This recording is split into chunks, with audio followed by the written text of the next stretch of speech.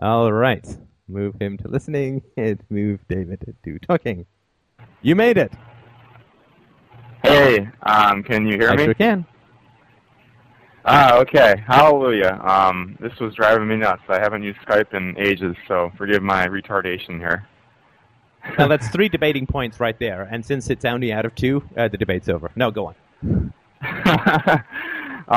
Well, I guess we're here to debate, Ron Paul and the pros and cons of voting for him. I don't tend to think of it that way. I tend to think of it more of, is it right or wrong? But and as we were debating this on the boards, methodology came up, and that to me seems like the most important point here, because that's where several of the disagreements stem from, both in terms of what Ron Paul does.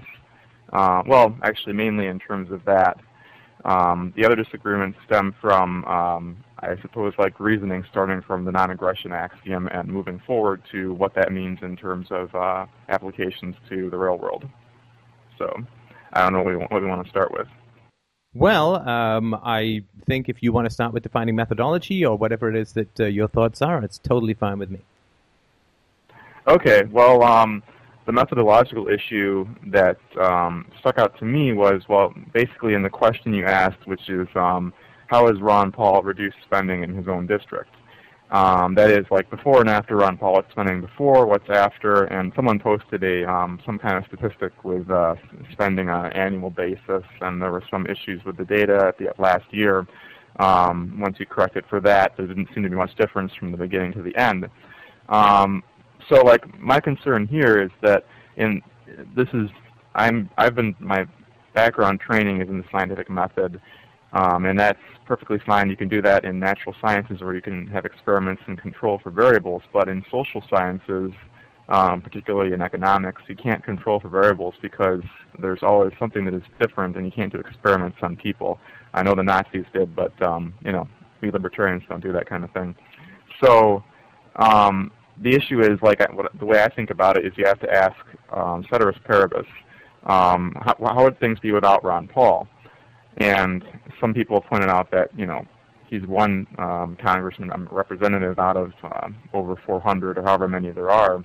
And he's usually outvoted something 300, 400 something to 1 or whatever it is. So, that's obviously an issue. Yes, he has not stopped a lot of statism in the Congress because he is outnumbered so greatly.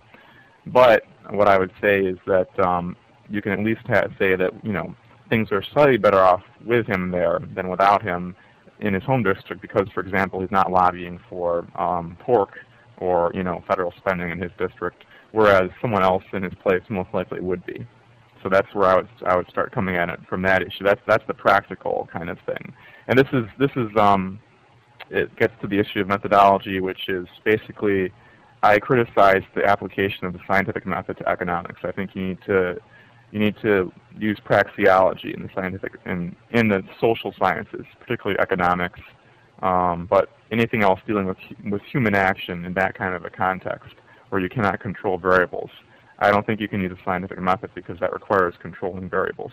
Okay, so if I understand correctly, you're saying that Ron Paul's district, that the fact that that you could say that his district is better off because he's not lobbying for pork, whereas other people would be. Is that correct?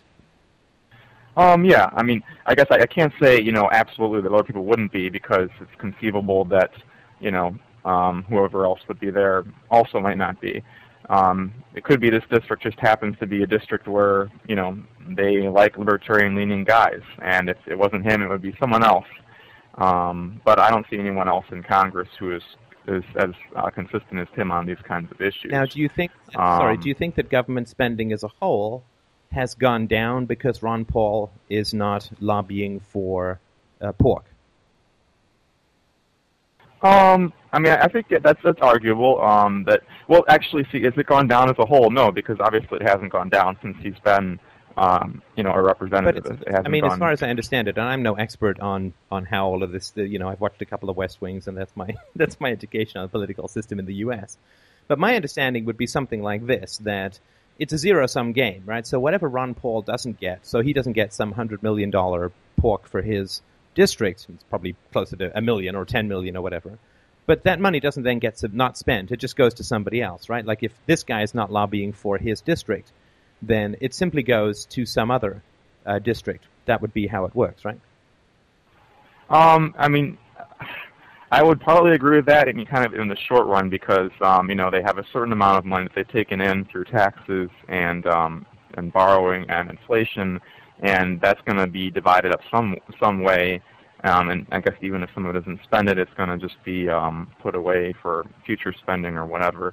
But in terms of the effect on how much they're actually going to try to take in terms of, taxes, inflation, and debt, I do think in the future it has an impact on, what they're going to be taking in and then splitting up again. And also, I mean, it's, the lobbyists not visiting him, they're, I guess that kind of goes to that. They're not lobbying for that spending of pork, and that doesn't get reflected, therefore, back up to the federal level, where they then, have justification for raising more taxes and whatnot. So you think that the taxes that are raised are generated by the pork requirements, or is the money just printed and then handed out like candy? Oh, I don't think that they're purely raised by the pork requirements. I mean, I'm just saying that's one contributing factor. That the more different lobbying groups have their interests there, the more incentive there is for the taxation and inflation, which is even worse, to go up. But certainly there's other causes for that. I mean, actually, like a lot of the spending, I would have to say probably most of the spending, at least from my rough imagination, has to be from the war or current U.S. war, and there's not really a lobbying group for war. It's just kind of under the deal tables and whatnot. No one gets together and says, yes, we're a pro-war group, but companies have kind of behind-the-scene deals going on there.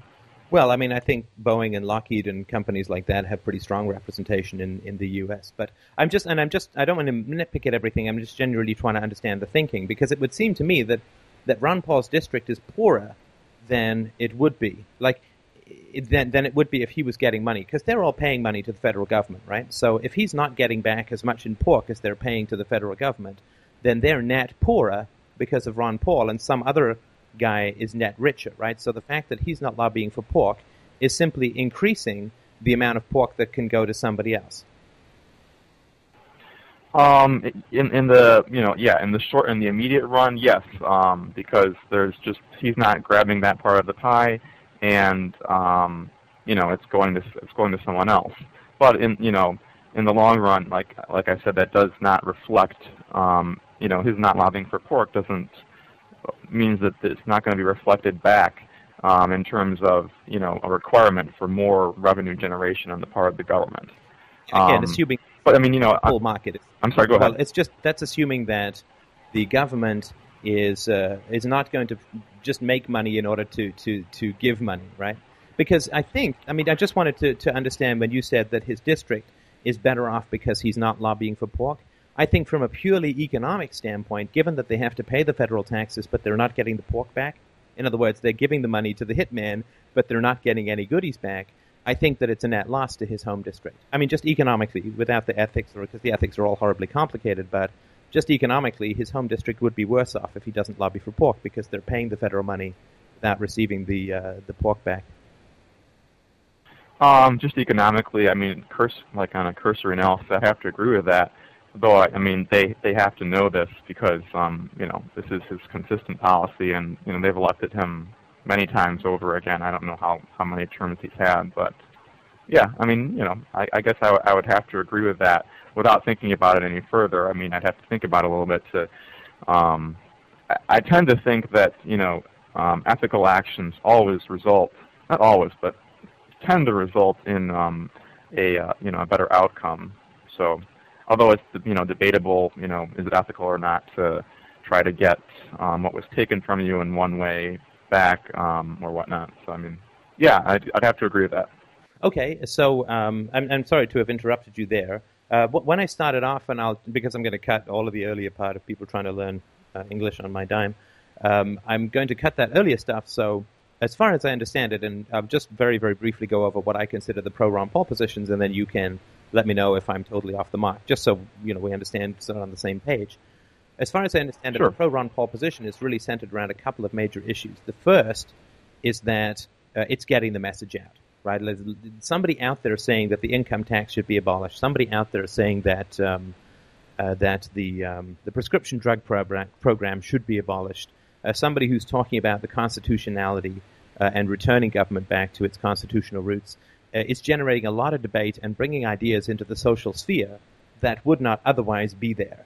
And so to go and support this guy in whatever way that you can is really helping in getting the message out. And of course, myself, Steph, I got a lot of my education on war from another presidential candidate, our good friend, the late Harry Browne. So for me to say, well, it's bad to support a presidential candidate when I got a good deal of my political and particularly military education from Harry Browne would seem rather churlish. And secondly, of course, I mean, I don't think that anyone goes to support Ron Paul. May I interrupt you there Sure. for just a second? I do agree with that. Yeah, that is one of the issues. But I would just note that I don't think it would be hypocritical of you to say we shouldn't support any kind of politician just because you happen to get your education on war from Harry Browne. Though I realize that he's a great guy and certainly has a lot of respect. But I mean, because I got my education from the government, at least until the end of high school. Right. So, but I still say we should get rid of government schools. Right. No, I use the word churlish, which just means not exactly hypocritical, but just kind of like not exactly grateful, I guess you could say. Oh, okay. But and another aspect as well, which is more around the particular voting for Ron Paul, is that nobody votes for Ron Paul really with the idea that he's going to achieve the nomination, or that if he achieves the nomination, he's going to achieve the presidency, or if he achieves the presidency, that he's going to be able to return the government to its constitutional roots. I mean, I don't think anybody who's not currently mowing down, fistfuls of ecstasy is really thinking that that is going to be the sequence. Like, I vote for this guy, he goes all the way, he gets in, he uses his veto power, there's no two-thirds override from Congress, and he returns, within my lifetime or within a term or two, the government back. I don't think that's really people's thoughts, but I think what they do say is that if I vote for this guy, then I'm sort of putting a stake in the ground and sending a message saying, look, I'm really interested in smaller government. So if Ron Paul, say, gets 20% of the nomination votes, or, if he became a presidential candidate, if he got 20 or 30 or 40% of the vote, then the other politicians, being the, the sheep in the sense that they are, would simply line up behind that and would start to figure out, they'd all fall over themselves figuring out how to please the voters and make government smaller. So it's really around trying to create momentum wherein we can change the political discourse rather from how government should become bigger to how government should become smaller. And that's it's like turning a supertanker almost by blowing on the bow, right? I mean, it takes a long time. But if you can send a message through popular votes, which is really the only referendum in a sense that you have in America, if you can send a message by voting for somebody to make government smaller, then you are doing something pretty practical to begin to change the debate about what the politicians perceive the voters as wanting. Because with politicians, all they see is, they don't meet individual voters really, at least not in any substantive way. All they see is people donating money to them in order to get favors, or lobbyists, or everybody who wants more, more, more. But if a lot of people vote for a small government candidate, then the politicians will hear a growing cacophony of less, less, less, which will change the debate to some degree within the country.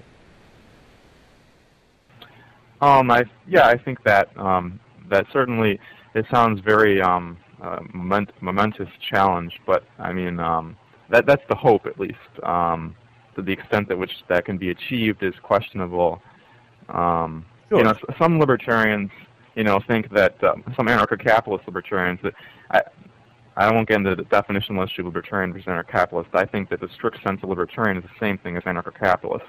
But in any event, some of them think that the only way you can ever achieve anarcho-capitalism is by basically some kind of collapse, in total collapse of government. That's I believe that's Hans Hoppe's position by and large. Well, not entirely, because he does try to influence the Prince of Liechtenstein, but he tends to have that kind of a pessimistic outlook. I hope you would hope that anarcho-capitalism does not have to arise.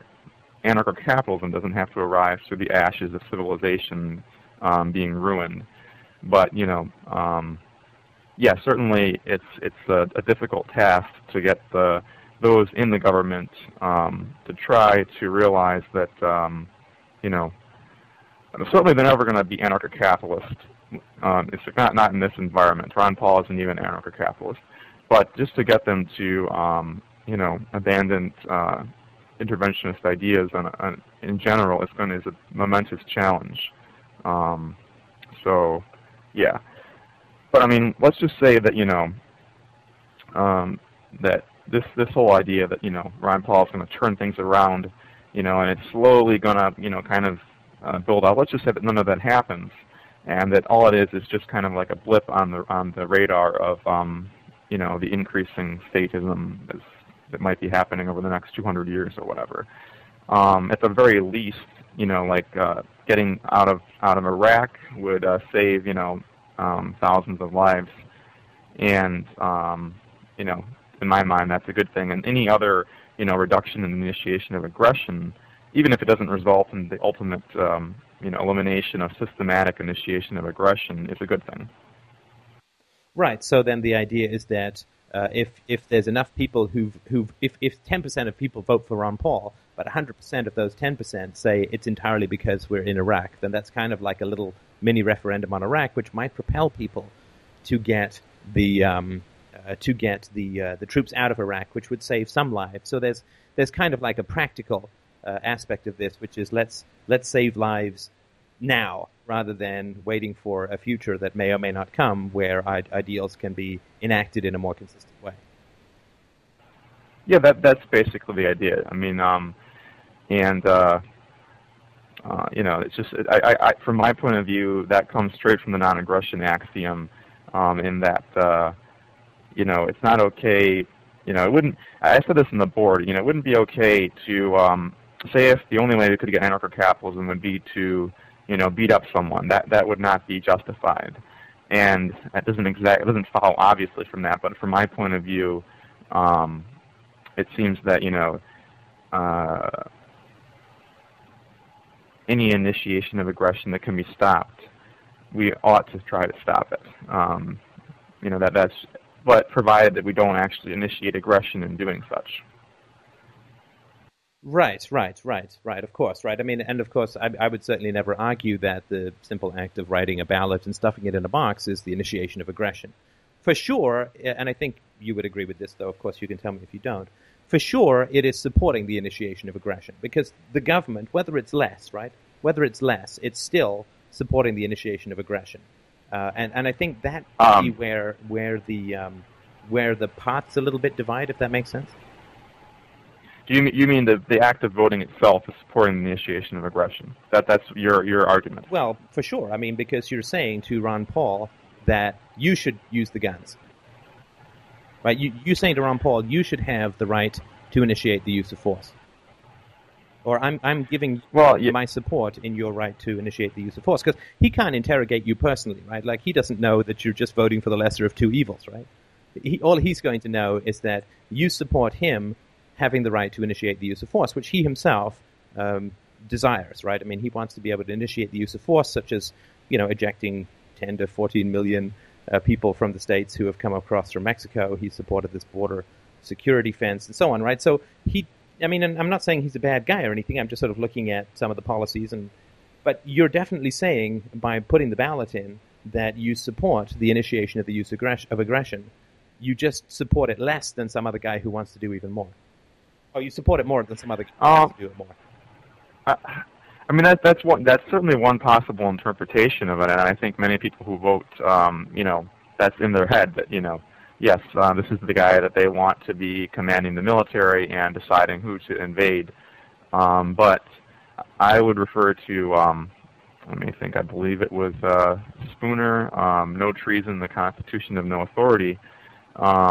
And he basically argued that voting is not either the initiation of aggression or supporting such, but it's an act of, it can be interpreted as an act of self-defense. Now, obviously, you know, for some people it's more an act of offense. I mean, that is offensive. The people who, for example, are going to be voting for McCain, and I think McCain, or actually I meant to say Giuliani, who is much worse than McCain. But the people who are voting for these kinds of guys are obviously war hawks, and they want us to be over there in Iraq and keeping those terrorists in line, so to speak, and bombing them into the ground and controlling that country. So it's not always, the self-defense to vote, but it certainly can be seen as an act of self-defense. Insofar as you're going to contract with somebody who's a lesser thug in order to, and again, I'm not trying to characterize Ron Paul as a thug, I'm just working in the abstract here, and we'll keep it out of the immediate political realm if that's all right with you. But in the way that some big thug is coming down the street, so you give a thug some money to aggress again and hope that, give him a gun or something and say, you protect me against the bigger thug. Is that sort of the metaphor? I would say that could be, yes. That could be an apt metaphor, provided that the lesser thug was the only option you had, and you didn't have the option to say, run away or, deal with it yourself, or put up a fence, or, hire a defense agency to deal with you. To deal with criminals on your behalf, that is. Right. But of course, when it comes to voting, you do have an option, right? You don't have to vote. You can do a lot of other things which are either pro-liberty or not, or whatever, right?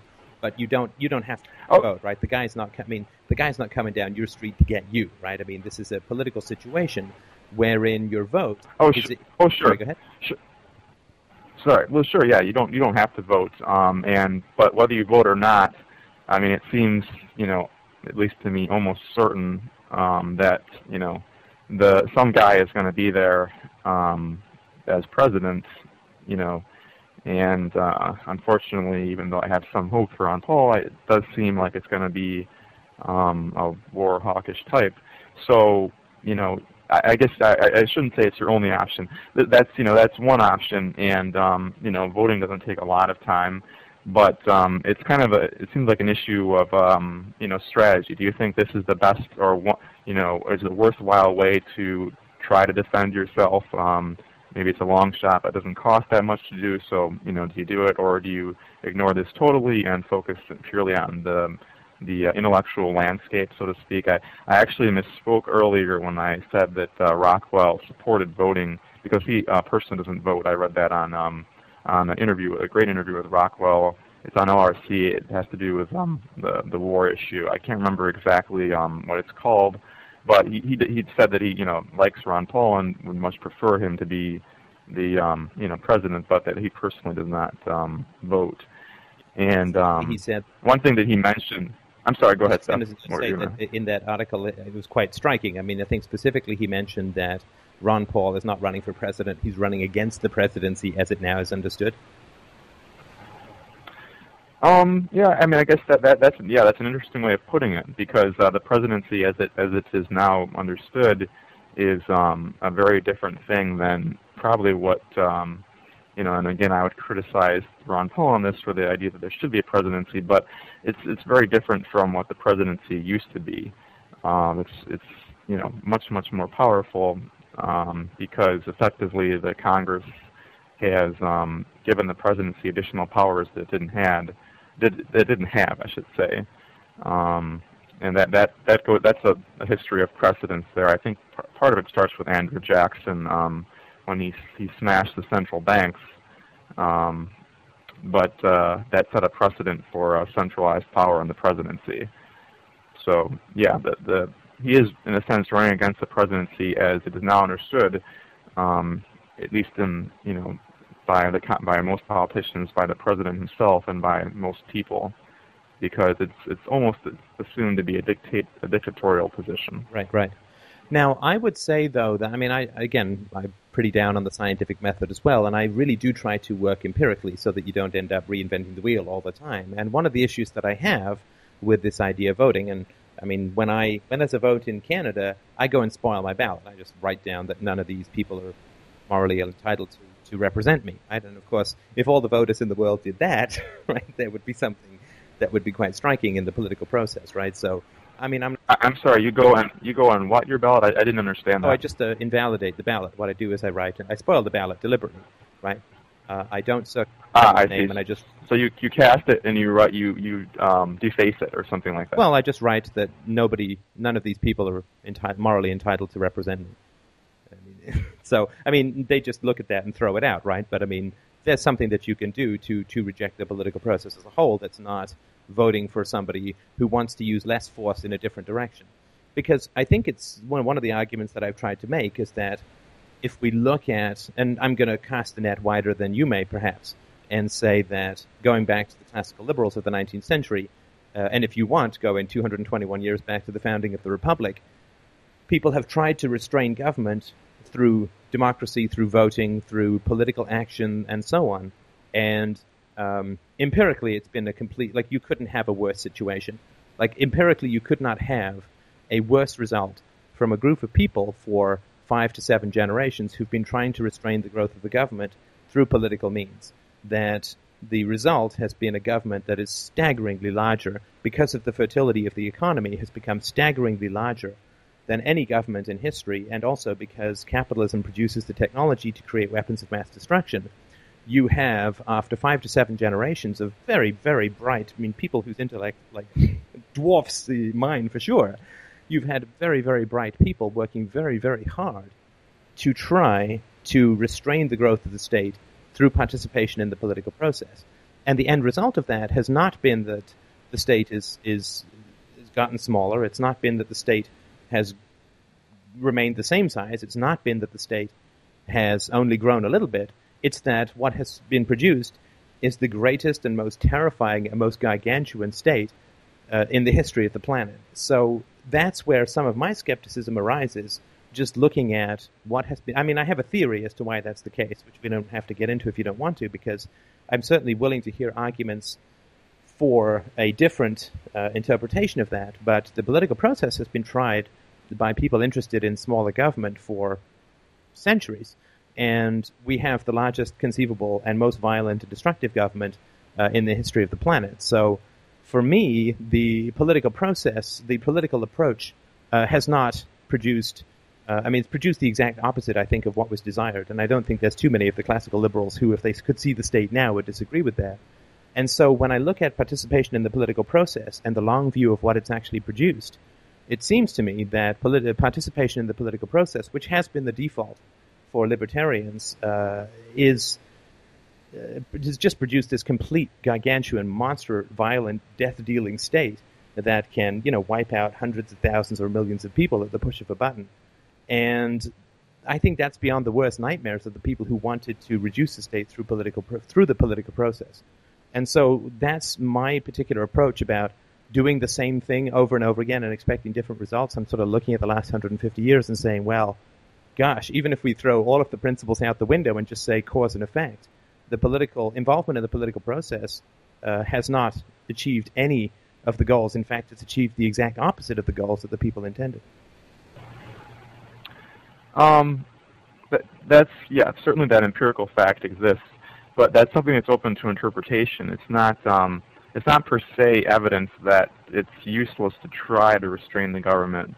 I think that's where we get into the methodological difference, and I think that you can't just say, the classical liberals have been trying to restrain government for the past 200 years, and the result has been that government was, 1% of the GDP back then, although that's a questionable way to measure things. But let's just say government was, relatively small back then, and today it is relatively enormous and all-encompassing.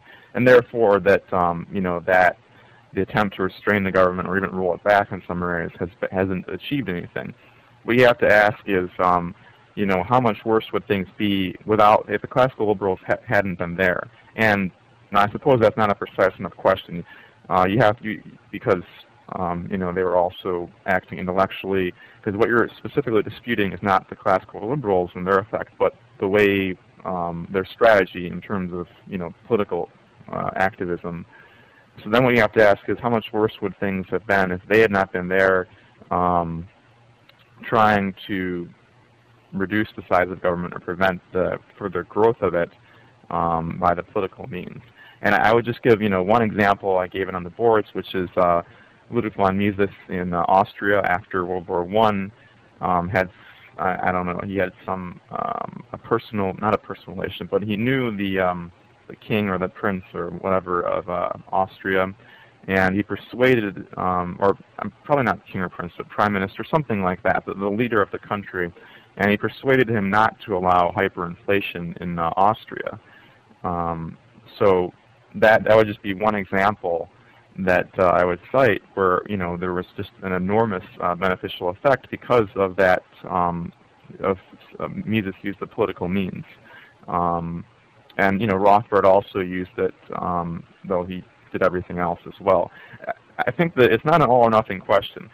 Almost all of the great classical liberals and, Rothbard, the modern anarcho-capitalist, the political process was just one thing. They did that, and they educated the public, and they participated in an intellectual debate with other so-called intellectuals. So that was just one of their, one of the things they did. Now, I guess on the other hand, you can say, look, these men were, if you look at what Rothbard did or what Mises did, in terms of both educating the public and trying to educate some politicians and also having influence politically, engaging in the political process when he could, and then also, teaching, being a mentor and participating in the academic debate. There was a great debate in the 1920s about socialism. Mises and Hayek were the only ones who thought it couldn't work. So that was one thing he did. And you might be able to argue that, the normal person cannot do that because you're talking about a genius here. And, most of us are not geniuses. So we have to prioritize. But I would argue it's, individuals have to choose for themselves what they think is most effective. Well, I don't think it's that subjective. With all due respect, I think that that's just saying that there's no possibility of any right or wrong answers in the realm of effectiveness, right? Which to me would just say that then there's no possibility of causality between ideas, actions, and results, which to me would just not make sense at all. I think that I would make the argument, and of course if you want to say that for a short time in Austria things were better, well, I'm sure that they were, right? And I'm sure that that was better. But unfortunately, you live in a system where there are other governments, right? So the fact that Austria didn't pursue hyperinflation was one thing, right? But of course Germany next door did pursue hyperinflation, which led to the invasion of Austria in 1938, subjugation under Nazi rule, and then a country that emerged from that destructiveness and embraced socialism, as all the Western countries did, with the somewhat minor exception in terms of the degree of the USA in the post-war period. So, it's fine to say, well, there was a short burst of benefit from what von Mises was able to achieve in Austria, but unfortunately, the fact that government still existed meant that they just got overrun by the Nazis, right? So, and again, nobody's going to say that one argument or 10 arguments or a million arguments is going to prevent something like Nazism. But I would certainly make the argument, and strongly though, not necessarily with extreme precision because it's impossible in this realm, I would make the argument that if intellectuals as a whole violently rejected political solutions, then we would be a whole lot better off than we would have been since that they have taken this option of getting involved with the government and attempting to wrestle control of the use of force from politicians and policemen and soldiers who are frankly a whole lot better equipped to use violence than most intellectuals are. I would say that it's the difference between trying to reform slavery and trying to abolish slavery, right? If you say that slavery can be reformed, then you are implicitly saying that there's nothing fundamentally wrong with slavery. It just needs to be managed better. And then all the people who feel uneasy about slavery have a place to go called, let's reform it. Whereas if you say slavery is an unambiguous evil that needs to be wiped from the face of the earth, not through violence, but through, moral reasoning, then people don't have a comfortable place to sit where they can focus on just reforming. And they don't have a place where they can dodge the kind of really core change that needs to occur within society to get this, historical 100,000-year parasite off our necks called the state. I think that focusing on reforming the state gives people an easy out. It lets people waste and drain their lives in political energies, and it legitimizes the very power that we all know is morally evil because the state is centered around the initiation of force. And by not taking that core moral stand and trying to work within the system, I think they just legitimized the system and they gave people an out. which says, oh, the way that I'm going to work for freedom is I'm going to go support Ron Paul, I'm going to vote for Ron Paul, rather than the state can never do any good, the state is evil incarnate, the state murders hundreds of millions of people, and it's responsible for 99.9% of the non-biologically inflicted human misery in the world, and you can't reform this institution, you can't work from within it. I think that if the intellectuals had taken that stance, and it's easy in hindsight because we have 150 years of a bloated state, I think we would be far better off, because there wouldn't be this sort of Weasley middle ground. Not that I'm putting you there, but there wouldn't be this Weasley middle ground where people say, well, I don't have to decide that the state is bad because I can work to reform it. Well, that's an interesting argument, and I'm sorry, I just kind of got to collect all of that in my head. Want me to go over it again? No, I think I understand your argument. I certainly, this to me gets to the issue of Rothbard talked about this gradualism versus I forget what the other word was called, extremism or radicalism, and this is something that the abolitionists dealt with when they were trying to get rid of slavery. I think what maybe Garrison wrote, that if you aim for the immediate abolition of slavery, you will most likely get the gradual elimination of it. But if you aim for, that is, you'll get a gradual change. If you aim for, the end goal, and which is the elimination of evil or slavery, whatever it may be in a particular case, you're going to probably get a gradual change. But if you aim for a gradual change in and of itself, you're going to get no change at all. Well, somebody else said that certainly is true. I'm sorry, go ahead and say. Somebody else said gradualism in theory is perpetuity in practice. Yes, exactly. That's what I think. I don't know if Rothbard was quoting someone else or if that was what he said himself. It may have been Garrison who said that. I'm not sure. But that's a great quote. And certainly us anarcho-capitalists have to always keep in mind the ultimate end, which is not to reduce the state, to try to get it out of Iraq. That's not just that. It's to actually eliminate the state, everywhere and across the entire world, all states. That's the ultimate end. Well, I shouldn't say it's the ultimate end. That's because the non-aggression axiom is what it's all about. But if you follow that, and then you think of what could a legitimate society look like, that is the only legitimate, conceivable legitimate society. So we can't, lose sight of the ultimate end goal. But I would also say that any step in the right direction, ought to be applauded. And this is where, Rothbard would make temporary alliances with the old right and the new left, depending on if they were good on a particular issue. Like right now, I believe Lew Rockwell has combined forces with some leftists who are good on the war issue. The idea being that any step in the right direction is a good thing. Now, what you were talking about is what's the most effective thing? If the intellectuals had stayed entirely out of the political process, would we be better off? I think you have to get to first what's the intellectual orientation, which is the typical intellectual orientation, at least now and most likely, and I believe even in Mises's day as well, and in the day of the classical liberals, was very socialist.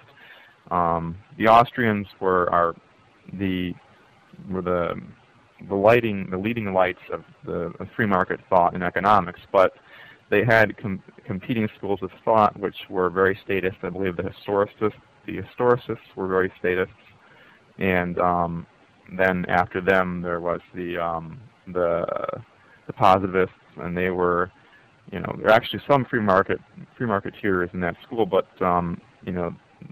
another competing statist regime in the more recently in the past century. So the issue is that because the vast majority of intellectuals are not in any way libertarian leaning, libertarian or capitalist, or nothing like that. They're more likely to be communist leaning than libertarian leaning. So of course, because they're involved in the political process, things are much worse.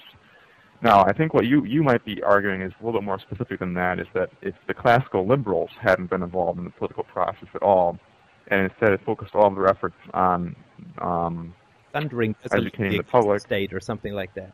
I'll give you a 2-second metaphor just to clarify it, because I know it was a long argument. The 2-second metaphor is this, that if I tell you that your toothache can be cured by doing the shimmy dance, right, and you don't have to go to the dentist, your toothache can be cured by doing the shimmy dance, right, and you do the shimmy dance, right, but your tooth is actually rotting, right, then if you continue to do the shimmy dance, your tooth is going to get worse and worse and worse, right, and then at some point you're going to say to me, well, I'm doing the shimmy dance, but my tooth is just killing me. And then you say, well, yes, but imagine how much more it would be killing you if you didn't do the shimmy dance. Well, my argument is, if you didn't believe that the shimmy dance was going to cure your toothache, you'd go to the damn dentist and get it dealt with, right? And so by engaging in political action, which is not going to do anything other than give people an out from what they need to do, which is to go to the dentist of no state, so to speak, it is actually making things worse. I don't think it's that clear-cut that, you can't do anything that's worthwhile in the political process. I mean, certainly, let's imagine if Ron Paul were elected president. I know that's quite a stretch, but he could pull the troops out of Iraq. He could he could veto a lot of legislation. Now, I believe other people were talking about how the Congress might align against him, but I don't think that even the statist Congress could align against him completely enough to make his veto worthless. And that they have to have a 2/3 majority to override a veto. So he could veto a lot of statist legislation. There's a lot of things that you can do in the political process. Rothbard talked about this in response to Samuel L. Konkin's criticism of any kind of participation in the political process. You can get a sweeping change in the political process if you have a broad enough movement and conviction. So it's not the case that being involved in the political process is like a shimmy dance where it has absolutely no relation at all to to what you're trying to get rid of, which is the initiation of aggression. It can certainly reduce it. I think it's more because, again, without sort of specific blips in the radar, I have never seen a situation wherein the government has shrunk as a result of somebody who wants to shrink government going in. And of course, you think of people like Nixon, who went in on a fairly free market platform, who then enacted price controls. And then you look at people like Reagan, who Ron Paul was one of the 3 people who nominated him. Reagan goes in, very well read in the Foundation for Economic Education and very well read in the capitalist economics, who just destroyed the deficit, destroyed the economy with the deficit. Federal spending grew by 2/3 under Reagan, right? So I think that if you can think of an example other than, when you demobilize an army at the end of a big war, if you can think of an example where somebody has come in and has been able to reduce the size of government or even sort of reduce the growth to some significant degree, I just can't think of any examples, right? So I agree what you're saying. It sounds nice in theory, but the first thing that I'll always do when we're looking at historical things and using the past to predict the future, because if you don't look at the past, you can predict anything you want, right?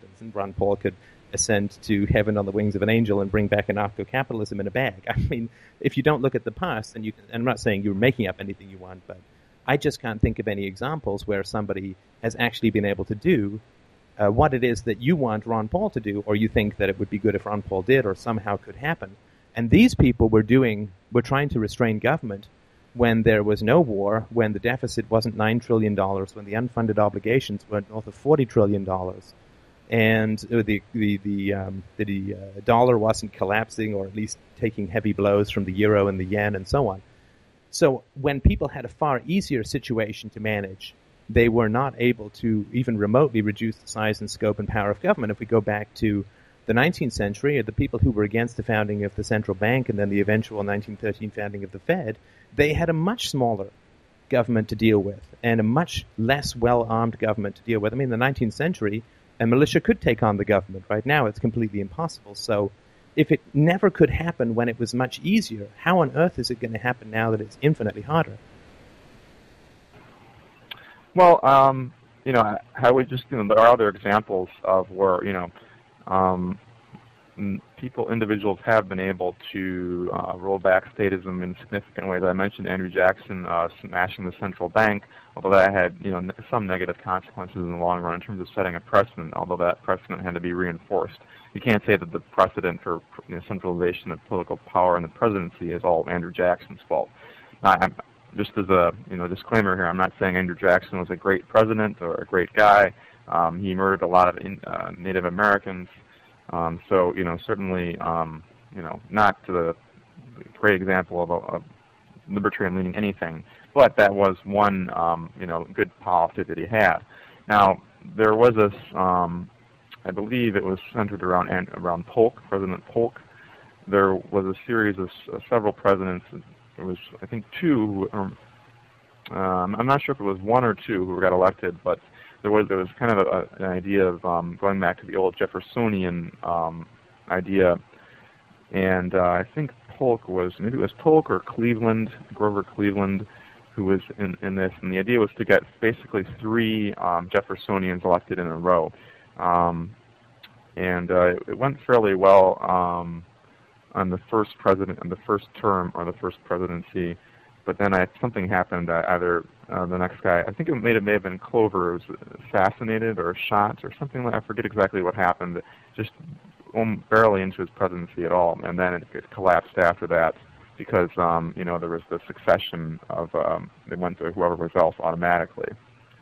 But yeah, I mean, certainly I will not dispute what you said empirically, which is that it's difficult to find examples where the size of government actually shrinks because of the influence of intellectuals. That is difficult to find. I'm sorry, not as just the influence of intellectuals, the influence of anybody.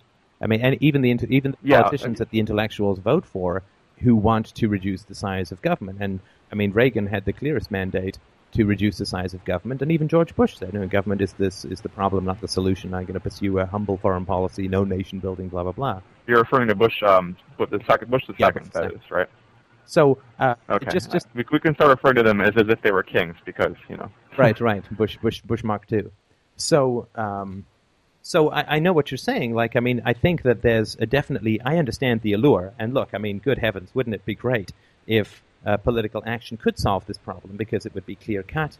It would be something that would be a plan of action that would be something we could all sink our teeth into. My concern is that we do actually have a toothache, and by doing the political dance, our toothache is just getting worse and worse and worse. And at some point, like, the longer we put it off, the worse it's going to be. And that's why, for me, there's urgency. Obviously, there's urgency for both of us, and we're both on the same side of the fence as far as wanting to reduce government, me to zero, you to zero, but we have different ways of approaching it.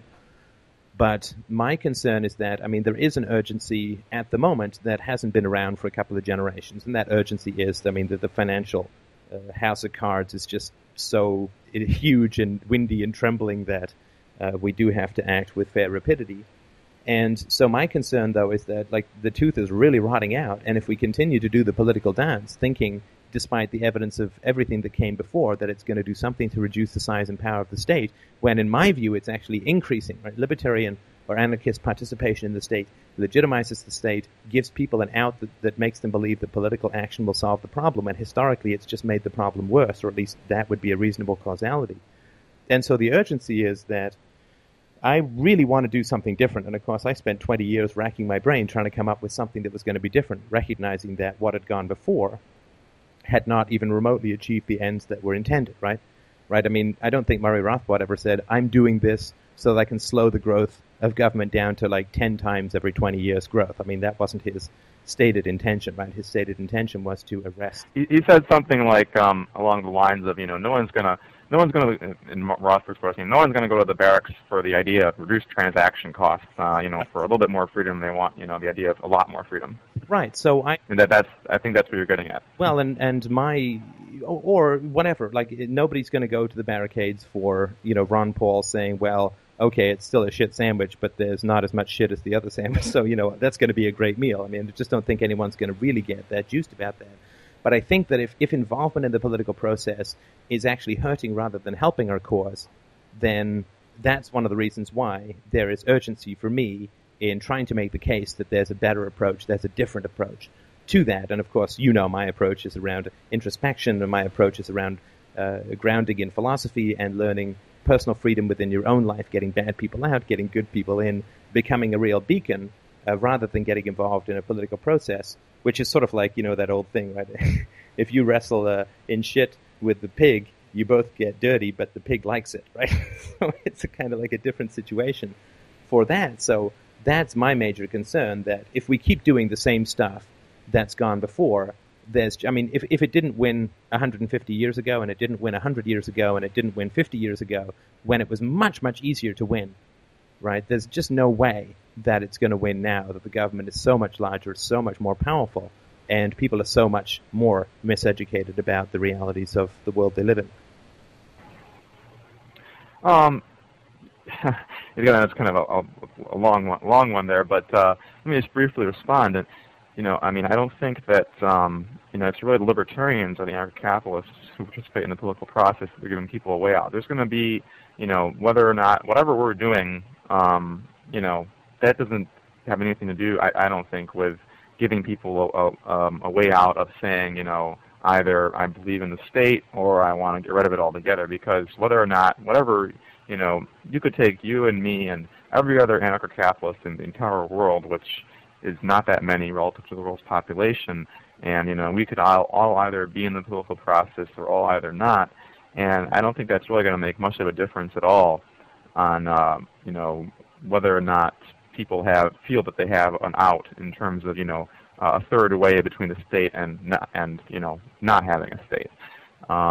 Whatever we do, they're going to have that option. And right now it seems like most people tend to. This conversation was happening in among quote unquote normal people. That is, just the majority of the population. They would think that you and me were crazy for having the idea that we didn't need government. And that at most well, not necessarily at most, but it depends on the person. But the typical person, you might convince them, that maybe the government shouldn't be involved in this or that or whatever. And that's just about as much as you're going to get. So I don't think it's libertarians and anarcho-capitalists who are providing that way out. And then now the other thing I would say in response to the argument that look, we've been doing this for 200 years, and the state is bigger than ever and worse than ever, and it has the power to destroy the world 10 times over again with all the nuclear weapons between the U.S. and Russia, and that's just the U.S. and Russia. So this is kind of, the argument is that this is kind of like the political process is kind of like a Jimmy dance or a rain dance or whatever. But I don't think that is exactly correct.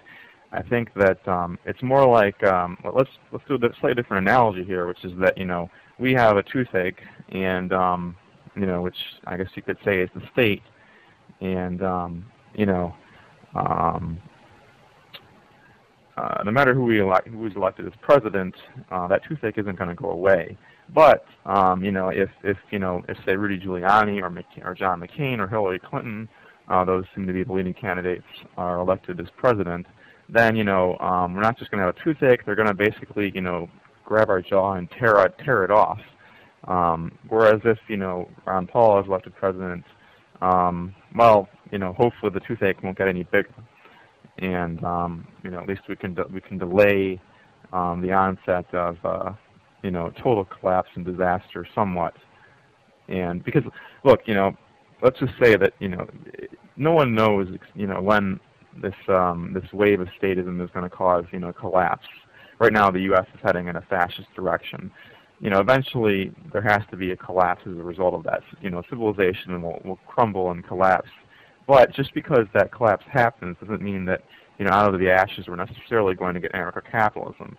There needs to be an ideological, a large ideological support for that to get that. You need to, something. It's conceivable that something, that you're not necessarily going to get something better arising out of the ashes of, the destruction of civilization from statism. I'm sorry. Can I just? You might just get. I'm so sorry. Sure, I'm so sorry, and I just want to put a bookmark here because I don't want to interrupt you, but. I think 3 or 4 times now you've said the destruction of civilization when the state collapses, and I don't think that is quite the equation that I would make, but I don't want to interrupt you too much. We'll just bookmark that and come back.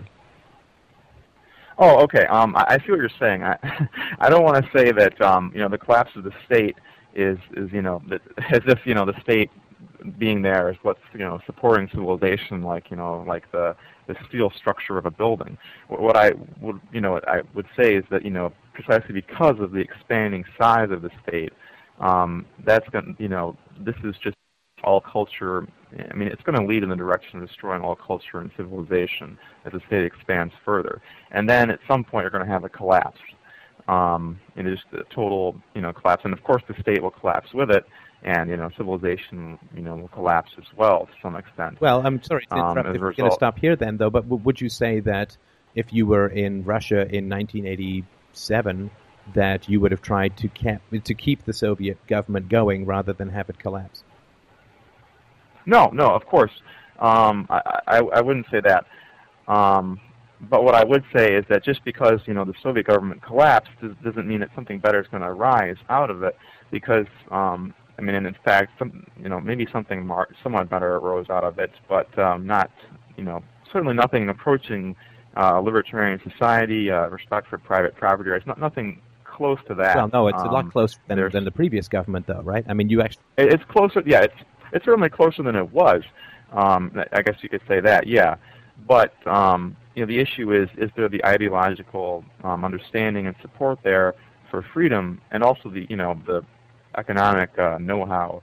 Because we can talk about ethical arguments all day long, and but there's a lot of people out there who, no matter what you say about ethics, they're hopelessly grounded in a utilitarian mindset, and they just don't understand how the free market could do it in terms of, providing for national defense or whatever it is.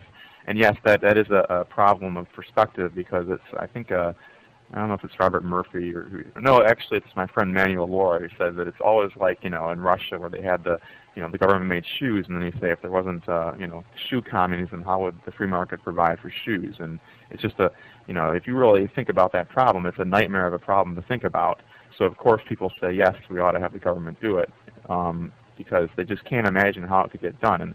And I can guarantee you that, neither you or me could write out a specification for how the free market makes shoes. There's just 1,000 steps in there that all operate seamlessly because it's the free market. Well, sure, but I mean, sorry to interrupt, but if the government is producing shoes and the government runs out of money, then the government stops producing shoes, and then people see that the free market produces shoes, right?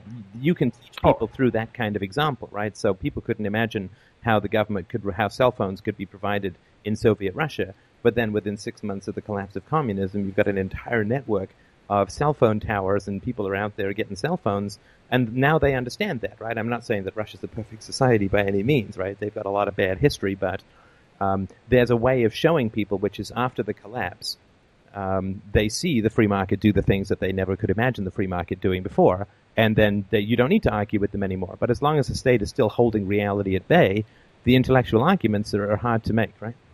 Or harder, I think. Yeah, sure.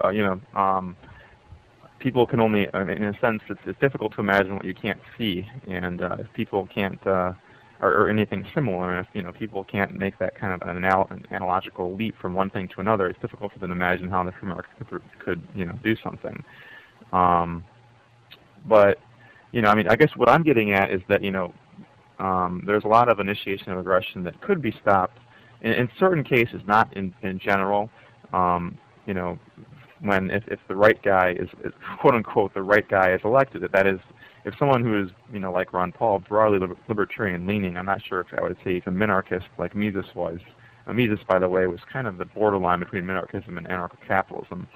But so that there's a lot of initiation of aggression that could be stopped there, and that has kind of a compounding effect, because any initiation of aggression, someone is harmed in some way. Maybe they're murdered, maybe they're just stolen from, but in some way, either their life is ended, or their preferences are overridden, I should say, and they can't do whatever it is they were going to do if not for the initiation of aggression.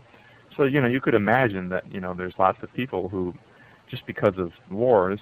Let's just take that alone, wars, and maybe I guess you could talk about the DDT ban as having murdered millions of people. That and also then of course democide, that is when governments murder their own people, which actually there's been more deaths from democide than from war.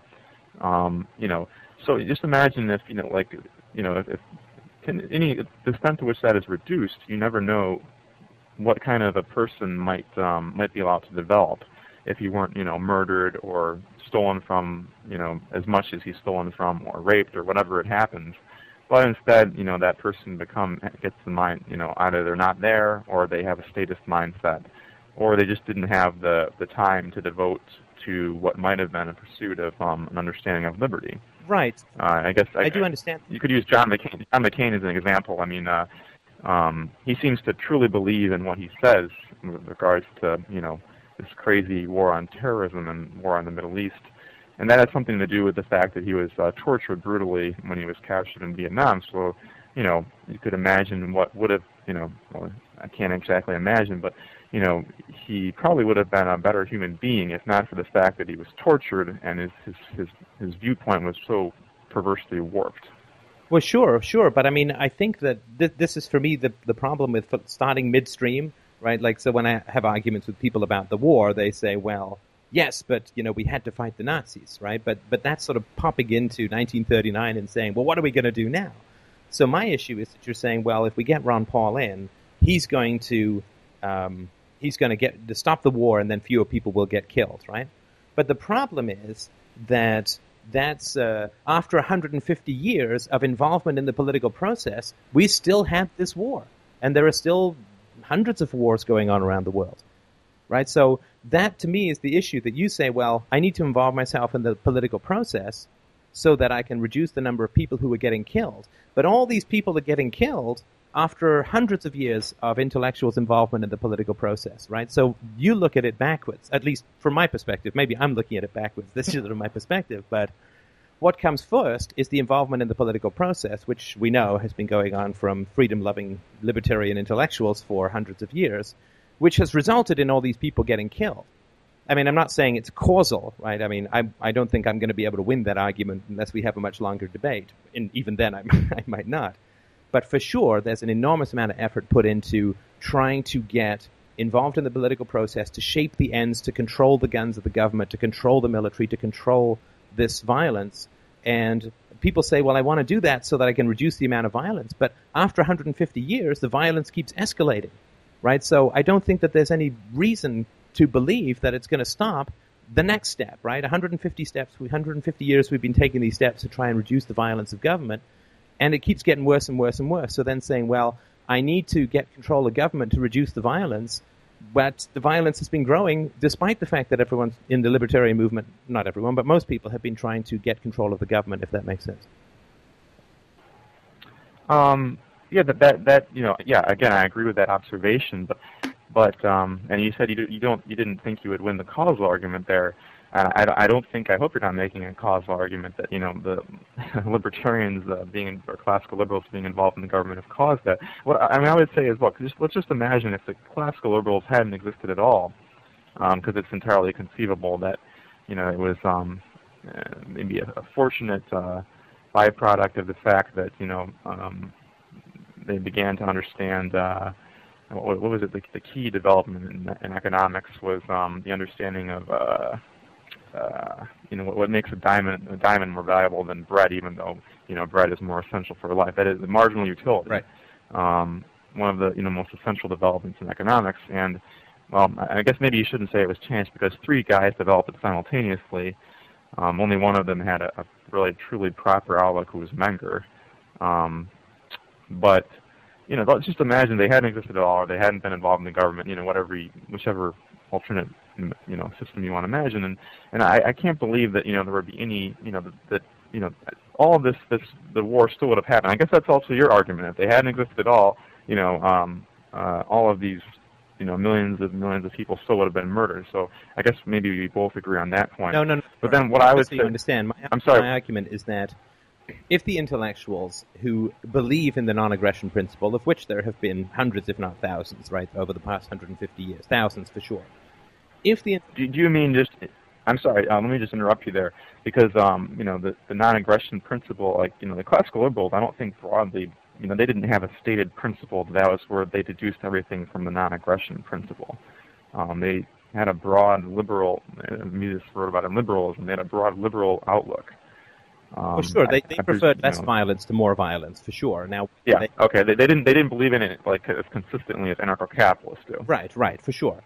But and maybe I'm casting my net a bit too wide, and this is, of course, in no way, shape, or form meant to blame any of the miseries of the world on the intellectuals of the past, because Lord knows I'd be scratching my name on a cave wall if these people hadn't written, right? So I don't mean anything like that. I'm just trying to sort of dispassionately look at the cause and the effect. What my argument is that if these guys had said, you know what, there is no possibility that we can use violence for good. We can't tame it. We can't control it. We can't manage the state. We can't figure out how to control these guns of the government, because we're intellectuals, not politicians. We're intellectuals, not soldiers, and we're never going to win against these guys. They're just going to use us as a shield, right? So you get some moral guy like, Bertrand Russell or, George Bernard Shaw or whatever, and they're all about, the government is great, let's get more of the government and so on. And of course, the average guy in the street is like, well, I don't know, I guess that sounds good. The intellectuals are saying it.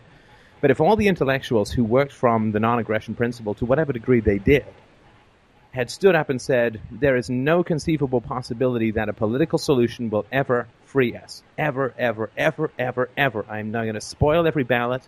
These guys have guns, guns, guns. It's violence, violence, violence, and we have to stop it. This is not a compromise situation. This is not a work within the system situation. This is stone evil, like slavery, like child rape, like war, like the war of crimes of aggression in war. Like torture. This is not a compromise situation. This is stone evil, and we will stand for none of it. Right? Then that would have filtered through to society, and all of the energies that get drained out of the intellectual world trying to pursue this political solution is heartbreaking. Right? And it makes the job of anarcho-capitalists infinitely more difficult that people go for political solutions, because then people say, well, I don't want to do anything as extreme as anarcho-capitalism, because there are all these really intelligent people working within the system. So my argument is that it's not. We'd be a whole lot more free if people had not tried to work within the system and tried to get control of the gun, but had just thundered against it as a moral crime consistently and perpetually. I think I would disagree with that, just because I just don't think that if they had said I think that they would have been spoiling the ballots, and certainly, if they had that radical outlook, that we're just going to say, we're going to try to convince our students and everyone we meet that, that the government is not the way, that you need to have anarcho-capitalism, you need to have, need to eliminate government. That probably, would have had, I would agree, a much, much more beneficial effect than, them trying to, use influence with the politicians they had influence with or whatnot, just because all the students they taught and all the people they influenced. Yes, that certainly I think would have had a very beneficial influence, and probably more so than the limited successes they had with preventing some initiation of aggression. But the thing I would say is that that just doesn't, because until very recently there weren't really any anarcho-capitalists. There was Molinari, who was, I guess, to my knowledge, the first anarcho-capitalist. He was a member of the French School of Economics. That this predates the classicals.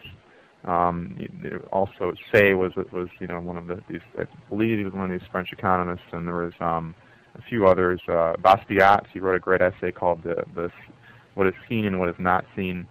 But Molinari was the most extreme of them and the first anarcho-capitalist. But then between Molinari and Murray Rothbard, I really don't think there were any anarcho-capitalists. There was some anarcho-syndicalists who were not in any way our allies. Right. Because they didn't just hate the state; they also hated corporations. And we had anarcho-syndicalist revolution in Spain, which resulted in the imposition of basically they call the government something else, but it was basically a communist government, because someone who's more skilled is not going to accept getting paid less than someone who's less skilled. And people basically, what happened in Spain was that once you got rid of the government, which they did, I believe they basically they killed everyone in the government. Not the means I would recommend, but they did it. And then people basically, wanted to have their private property, and the only way to have anarcho-syndicalism was to impose it on people. In other words, to get rid of the anarcho part. And then, you had, in the U.S., you have the individualist anarchists, which would include Tucker and Spooner and some others whose names escape me at the moment, who were actually the predecessors of Murray Rothbard. He combined the Austrian school with the individualist anarchists, basically improving upon their flawed economics, because the individualist anarchists were basically socialists in their economics.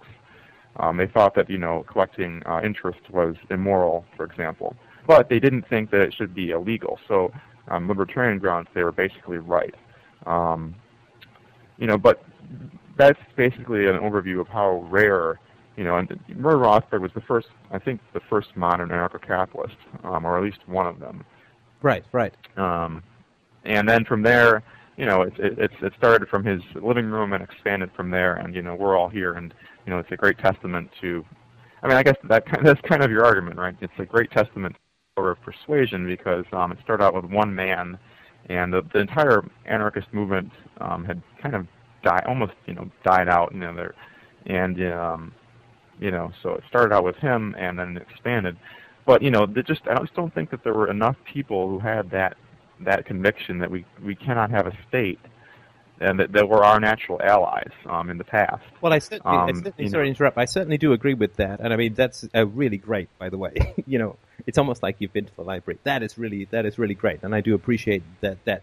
And it's certainly not my intention to say, Petui we spit on, say, is an idiot, or these kinds of things. I mean, these guys were all geniuses, and I mean, I certainly wouldn't have two brain cells to rub together without the stuff that was written before. But to sort of wrench the perspective from the past to the future, now I'm sort of trying to suggest or propose that we look at trying to encapsulate the lessons of the past, that political involvement by really able and intelligent and often well-funded people who had a lot of influence, certainly far more influence than you and I, failed completely to achieve their stated ends and their stated goals. That's why I'm sort of suggesting that if we look forward, and not to blame the people in the past, because you're right, anarcho-capitalism was very rare. I actually, if it's of any interest, I actually sort of worked on this sort of stuff. I'd never even read Murray Rothbard until after I did Free Domain Radio, so it's kind of cool to realize that there are other people out there too. But the sort of approach that I'm saying now is that, yeah, of course, we can't blame everybody in the past for not doing the right thing. And even if we could, what does it matter, right? The point of the past is to change the future, learn the past to change the future. And that's why I argue now for non-involvement in the political process and for, a passionate and repetitive and personal and grindingly repetitive at times denunciation of the evils of the state. And for enacting, because, I mean, the fundamental is not anarcho-capitalism, and the fundamental is not economics. So the fundamental is philosophy, and the goal is happiness, right?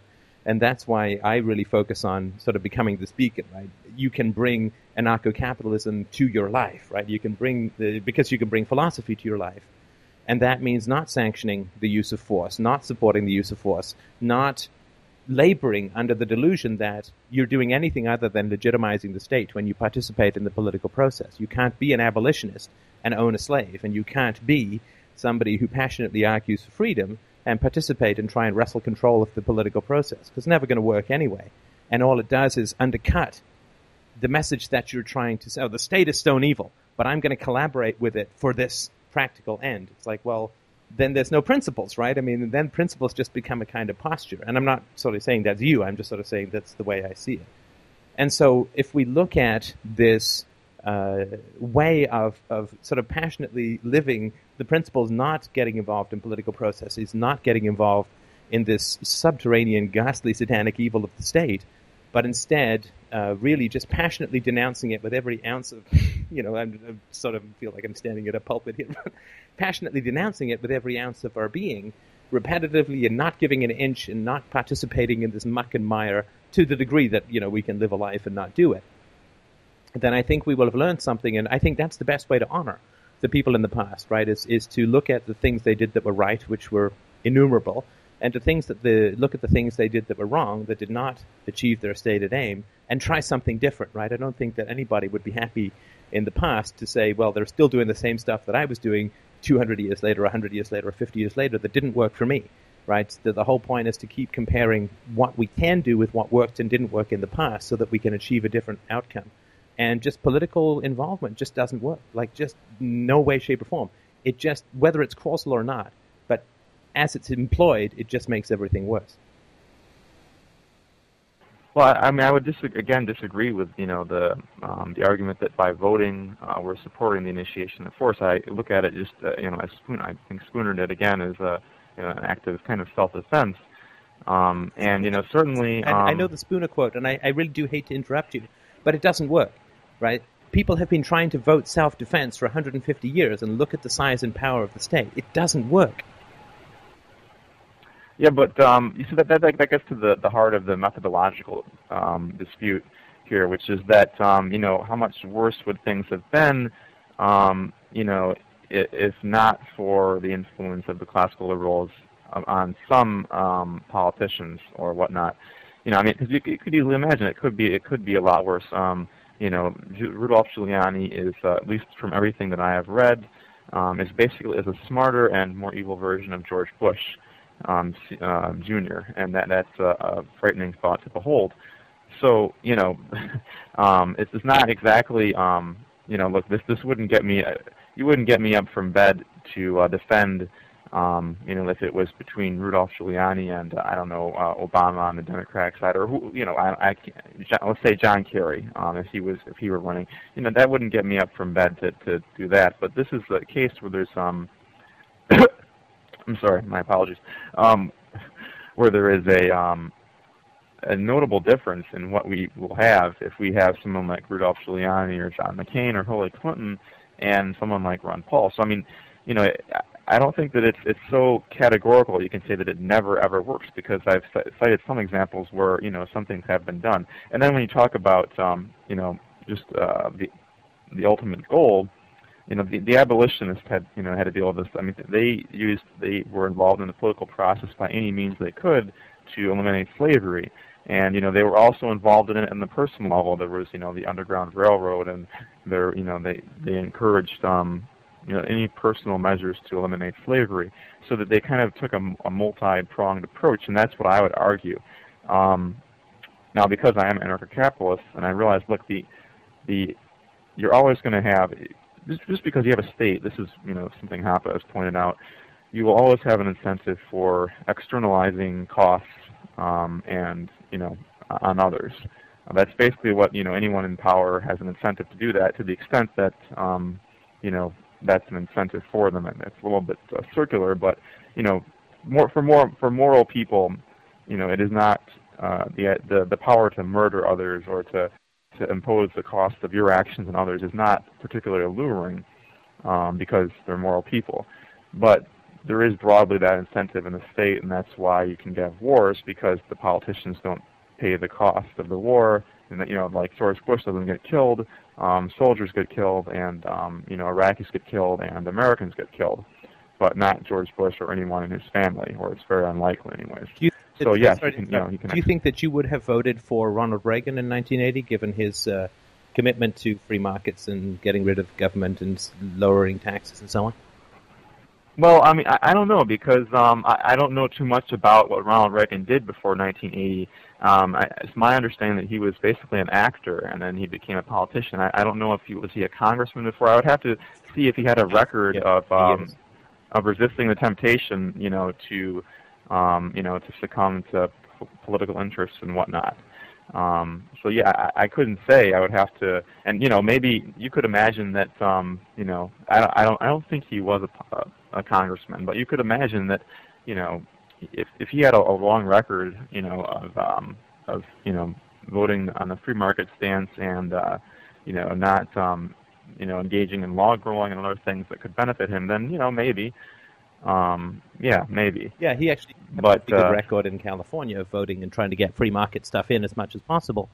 And California has some legacy of that, the sort of Proposition 13 where you have to vote to increase taxes and so on.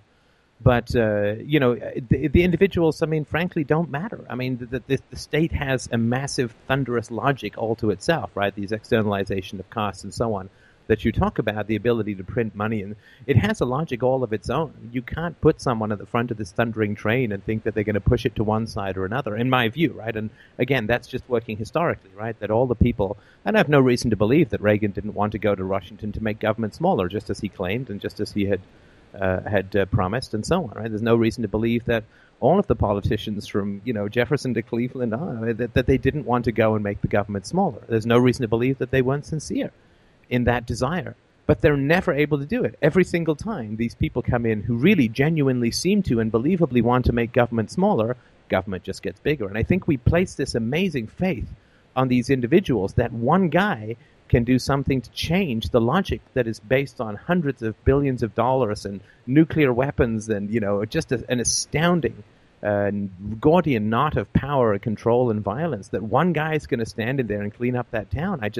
That to me is an amazing fantasy because there's just no example of it ever happening. Yes, there's been little pockets here and there, but, so what? I mean, guys dying of cancer rally from time to time. It doesn't mean they're not sick, right? So it just is this amazing belief that someone can go in there and clean up the town. If we look at the huge shadow of the government behind this sort of tiny individual, I just can't imagine, because it's never occurred in the past, how we could believe that it was going to happen in the future.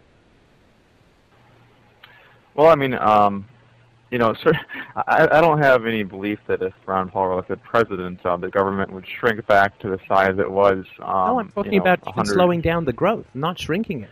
No one's even slow down the growth. Well, I mean, I think that Lew Rockwell has talked about the past 100 years, and I think he mentioned Jimmy Carter as being, oddly enough, probably the best president we've had over the past 100 years in terms of the level of spending not having risen really that much relative to other presidencies in his administration, and keeping us out of wars and that kind of thing, although he wasn't reelected. But, I mean, look, it's can Ron Paul slow down the growth of government overall? I don't know, probably not. Let's just say if he was elected president. But he does have veto power. I mean, he does have the power, or he would have the power to in many instances stop some initiations of aggression from happening, which are drafted in Congress, and then they log roll and a whole bunch of things get put together. If he was president after 9/11, this is assuming that he holds to the same values that he's held to in his congressional career, which has been quite lengthy. If he was president after 9/11, we probably would not have had a Patriot Act. Well, we might, because he wouldn't have.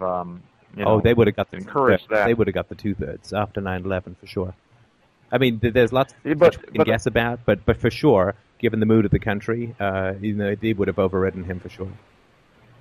Well, but yeah, okay. The issue is that I believe the Patriot Act was largely introduced by George Bush and members of his administration.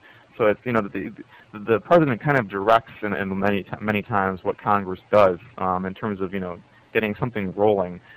So I mean Ron Paul would not have suggested that kind of a thing. I wouldn't put it down. I mean, you don't know, but I wouldn't put it down to George Bush as having come up with the Patriot Act. I don't think he's quite that bright. I think it was in the works for some time. No, certainly, yeah. It was not, George Bush who wrote this, but it was certainly approved by him, and then those in his administration, I think, did a lot of work on it. And I believe, if I remember right, one of the reasons Ron Paul voted against it was because he couldn't read it, and neither could anyone else, except for I think the head of the Senate and the Congress or something. There was a few people who could read this thing, and no one else had actually read it or had the ability to read it. But I mean, I think that in that kind of a way, yes, he could have prevented some kind of initiation of aggression, and also if the other thing you could say is the president is the commander in chief, and we probably would not have responded to 9/11 by, going over in Iraq, and just, destroying the country and destroying Afghanistan. That would not have been, I don't think, his response. Again, this is projecting from what he's done in the Congress. Now, look, you mentioned the Ronald Reagan example where he had a history as well, and it seemed to be pretty decent. But one thing, I would argue is that, I don't think that Ronald Reagan was actually familiar with the Austrian School of Economics.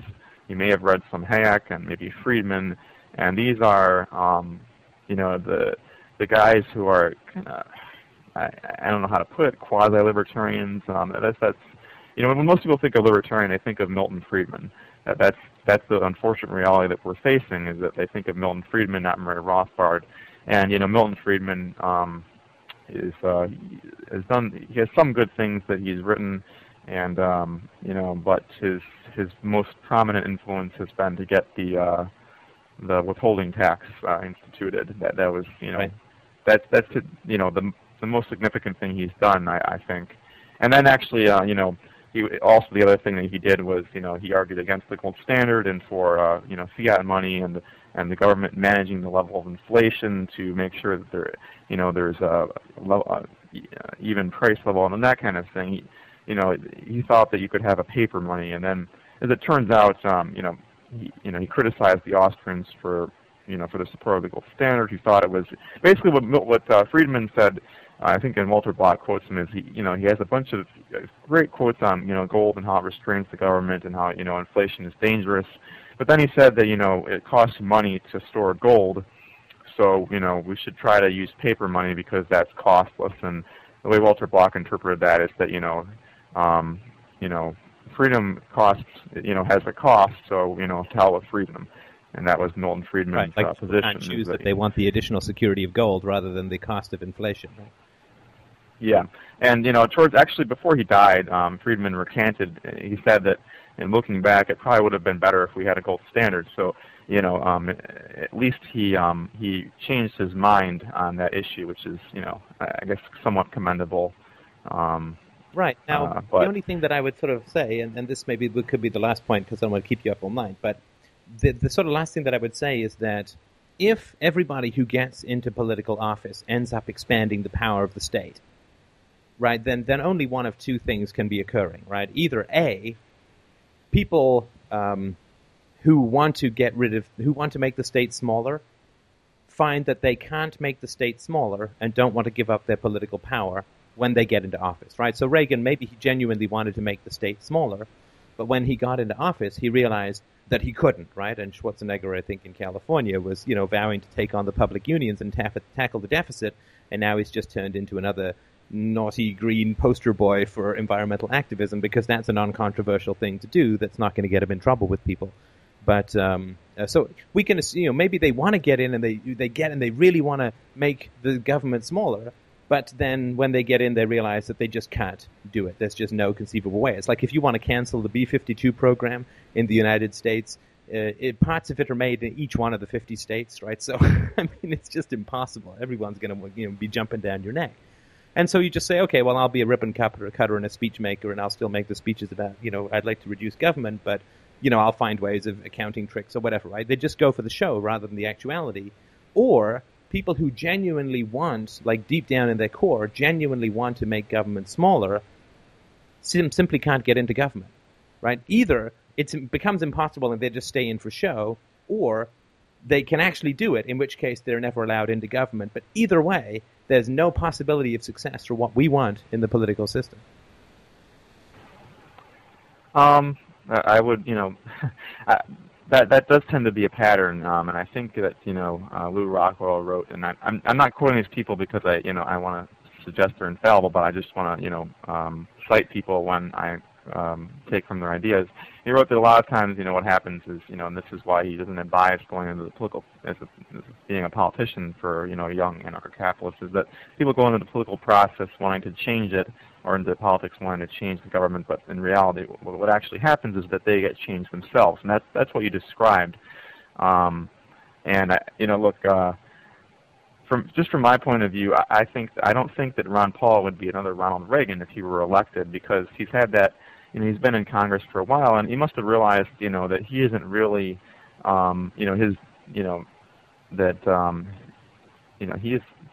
he must have realized that, he is not actually rolling back statism by his one vote against, statism every time, he gets outnumbered 500-1, although sometimes there's more people with him depending on the issue or whatnot.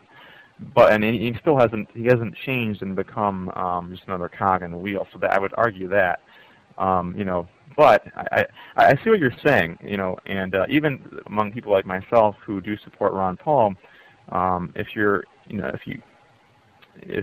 been watching this for a while and you see what happens to people like Alan Greenspan, and you see Arnold Schwarzenegger and whatnot, you realize that Ron Paul is the exception and not the rule, and perhaps a very rare exception. Another one I would mention would be Howard Buffett, the father of Warren Buffett. Unfortunately, he's hardly known at all, and the only time I've ever read an article about him online is titled Warren Buffett's Daddy, which was kind of insulting, I thought. But there are a few of these men in the Senate or the Congress who come along every once in a while who are truly principled.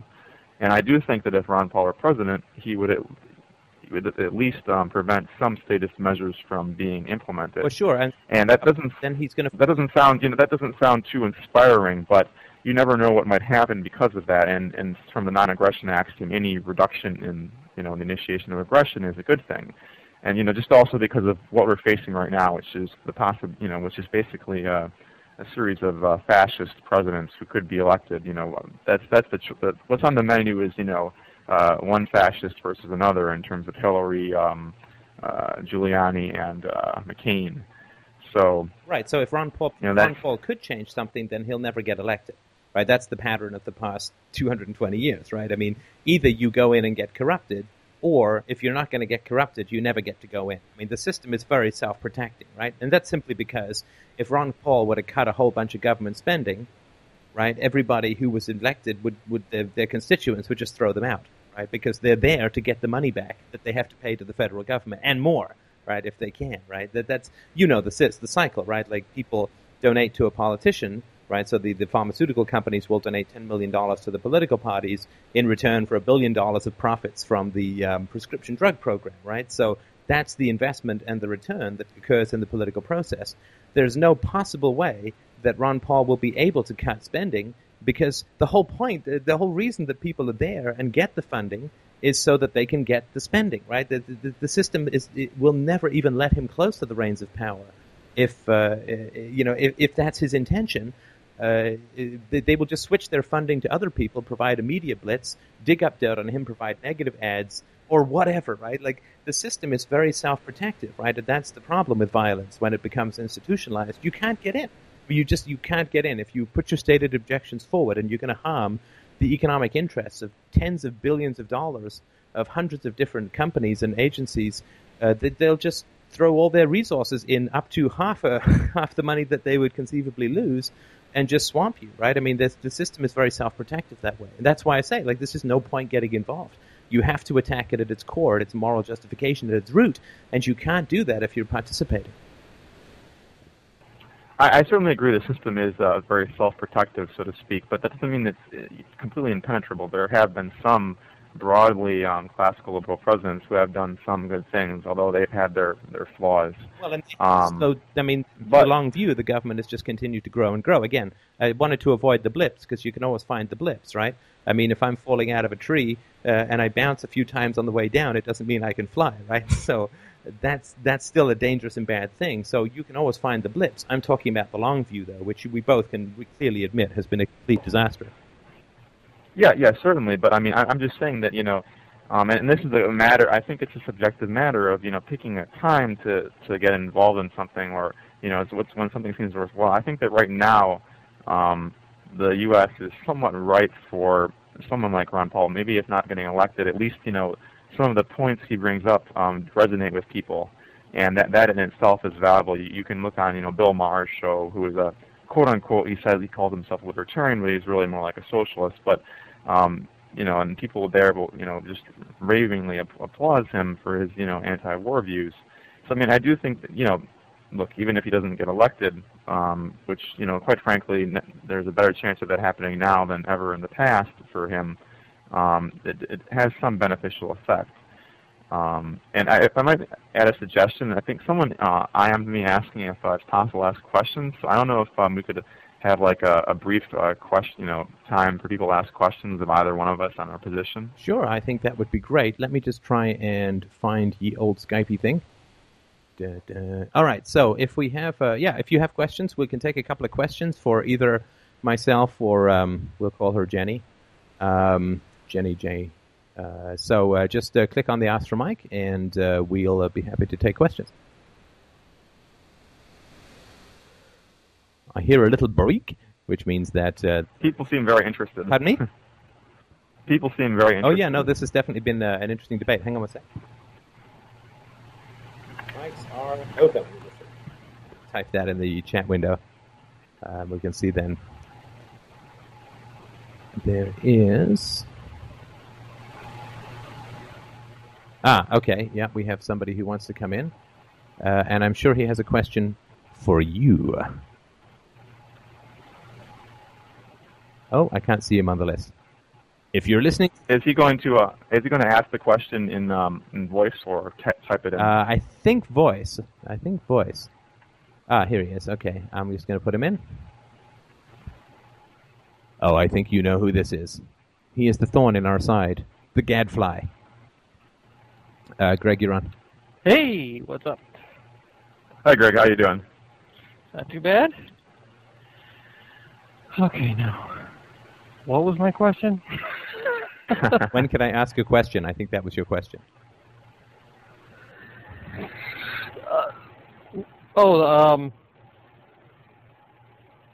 Actually, that was way, way back at the beginning, before you got David on. It kind of had nothing to do with what David was saying, but... Maybe if you could limit it to what David was saying, because I think I've had enough chance. We can talk about that. Well, I just don't understand on principle how anyone could support Ron Paul and be an anarcho-capitalist. How anyone, for that matter, could support any candidate and be an anarcho-capitalist on principle. Can you just mention the principle that you're referring to? Which is the proscription against aggression, the use of force, right? Well, I mean, I'm glad you asked that question, and that's a great question. That's actually, I think, what we spent most of our time on the board debating. I just think that from the non-aggression principle, it seems obvious to me that less aggression is, not as bad as more aggression. I don't want to say better, because it's not, good that, you're only being beaten up instead of murdered, but it's not as bad that, you're only being beaten up instead of murdered. So that's where I come at it from, and just that, any reduction in initiation of aggression is good. But not as bad is not good. No, but certainly, there are something. If some of the things Ron Paul would be to do would be good, because it would be repealing the initiation of aggression, so to speak, in terms of, like, for example, pulling out of Iraq. That's something you could say is good. Now, maybe you couldn't say overall that the U.S. government is good. You could not say, obviously, overall the U.S. government is good, after we pull out of Iraq, because it's still initiating aggression. But you can say of a particular action, the cessation of aggression in that respect, that's a good thing. If someone is stealing from you and beating you up and torturing you and raping you and killing your sister and whatnot, if they stop killing your siblings, then that is, well, I guess, or let's just say, because that's not the right way to look at it. That was the right decision. That's good to stop, murdering someone if you were doing that, even if, you're still engaging in a bunch of other crimes against them. Though the reality isn't just like one, super criminal. It's a whole bunch of people. So that's why I think I can say that, some of the things Ron Paul would do would be, you could say from a libertarian, from the non-aggression principle are good. Pulling out of Iraq is a good thing. I just don't see any. I don't see how you could deny that. It's only good if the reason he's pulling out of Iraq is because he's disbanding the army and he's outlawing the entire presidency. It's not good if he's doing it just because he doesn't like to use the army. Because then underlying that, he's still tacitly approving of the fact that one man has control over all of these soldiers. Well, I think you're making more of an ethical argument there in terms of evaluating Ron Paul instead of the actual action. You can say it's look. If someone stops or refuses to beat you up, whatever the reason is, it's a good thing they didn't beat you up. That's just from my point of view. It doesn't matter what the reason is. Now, when talking about them ethically as a person, then you can get into that. Like for example, why don't the vast majority of people don't steal, or maybe people who've been convicted of a crime and been to jail, they don't steal again. And if you ask them why don't you steal, they say, well, because I don't want to go to jail again. It has nothing to do with what they did was wrong, but just they don't want to go to jail again. That you wouldn't say they're a good person because they're not stealing because they don't want to get caught and punished. But it's still a good thing that they're not stealing. I'm not speaking ethically in terms of people. I'm speaking ethically in terms of moral philosophy, in terms of principle. Either the use of aggression is wrong or it's not. Either the use of force is wrong or it's not. And simply retracting troops from Iraq isn't. That's not a clear enough statement to me from him that he is against the use of force. All it says is that he's against the use of force in Iraq, but that's not a principled stance. Well, you could say that, yeah, but from my point of view, it's just if he takes the troops out of Iraq, then there's going to be there's less people who are going to be murdered, and that in and of itself is a good thing. Now, if you start talking about the statement of principles, I think what his statement of principle is that we should not be interfering in the affairs of the rest of the world and imposing a military dominance on the rest of the world. That to me does seem like a fairly strong statement. It's not quite anarcho-capitalist because yes, look from deviations. There's a debate among libertarians about the immigration thing. What do we do in the meantime? And Ron Paul is one of the people siding on the against open borders and evicting the people who are here. Hello? I'm sorry. Sorry, go ahead. I was just saying that. Sorry, that was a tangent. I didn't mean to get off on a tangent. Right, but as far as he is also for using force to evict 10 million people from. At least that's his stated principle, right? Using force to. So he doesn't use force. He doesn't want to use force in Iraq, but he does want to use force against what he would call illegal immigrants within the United States. I'm sorry. A lot of that got cut out, but I got the gist of it, which was the evicting 10 million immigrants. Right. He is not in principle against the use of force.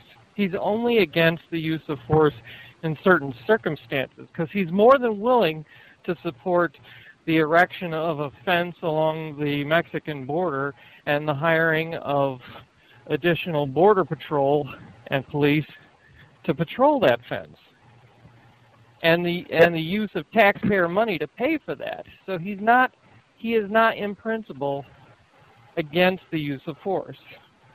I see what you're saying there, though. He has said, I think one of you guys referred to him as being a supporter of the non-aggression principle, but obviously inconsistently.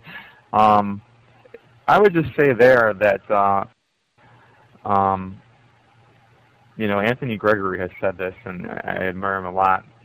He said that if the money is going to be spent, it's better, for example, that it be spent on welfare than warfare. And there's a hierarchy of preferences emanating from the non-aggression principle, I think, because like there's the initial any taxpayer money that's spent had to have been stolen first, and that's an initiation of aggression. But in my mind, it's just not murdering people is a pretty strong reason to say that's commendable. But now the issue with the immigration thing, I would just say this isn't certain people. He's against murdering certain people, but not others. Well, if you're referring to immigration example, I mean, even deporting immigrants is not the murder of them.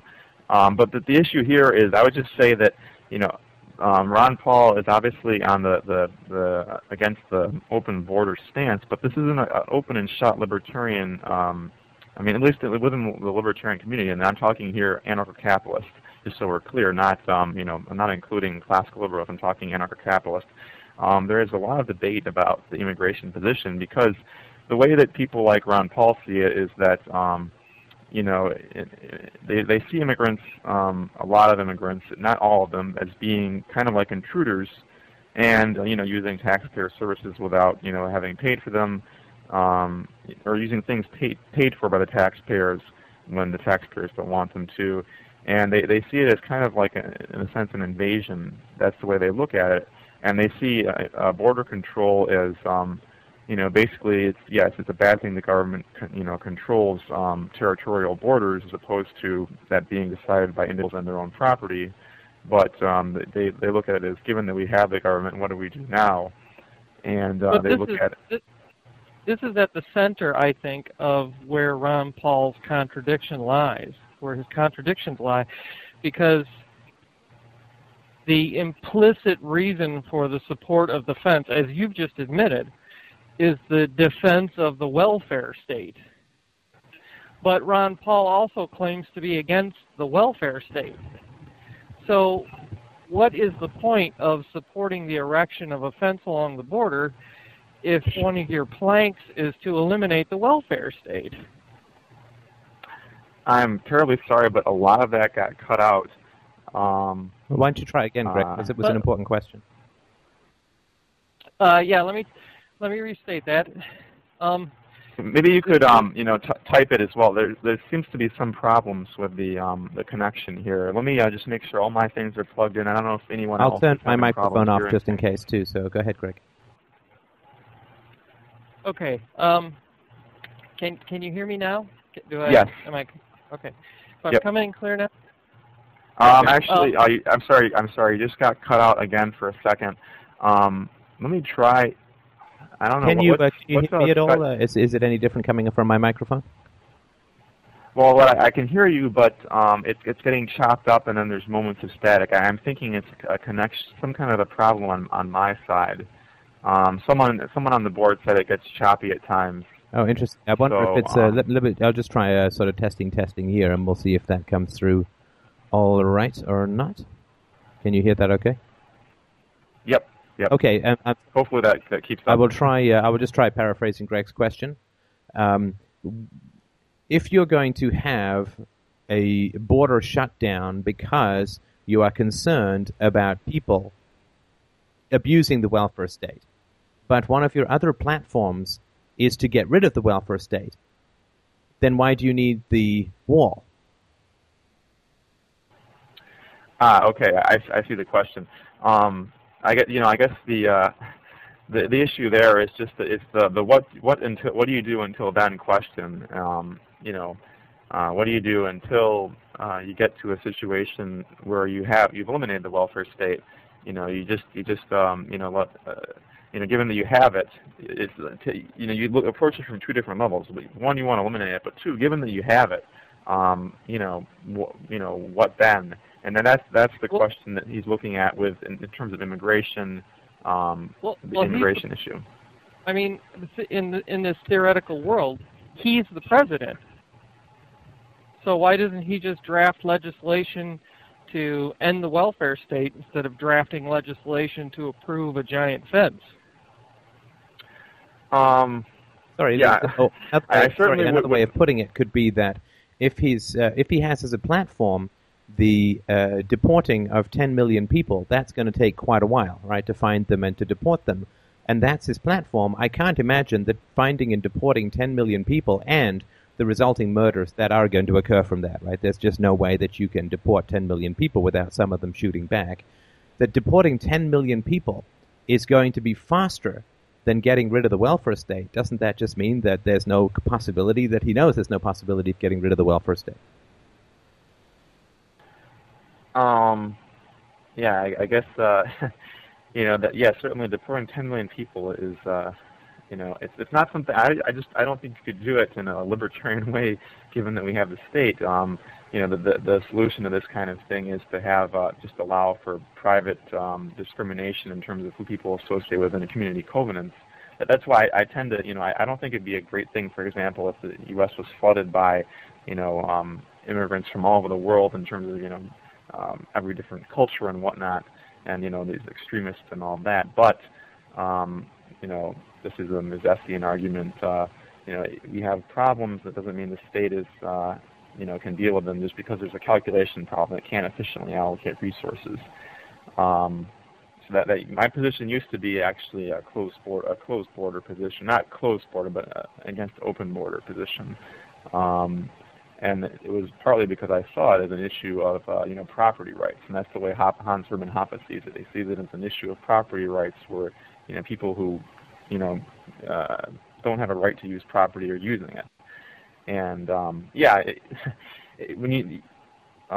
I do think that it would be, in some sense, easier to deal with immigration issues and before the welfare issues.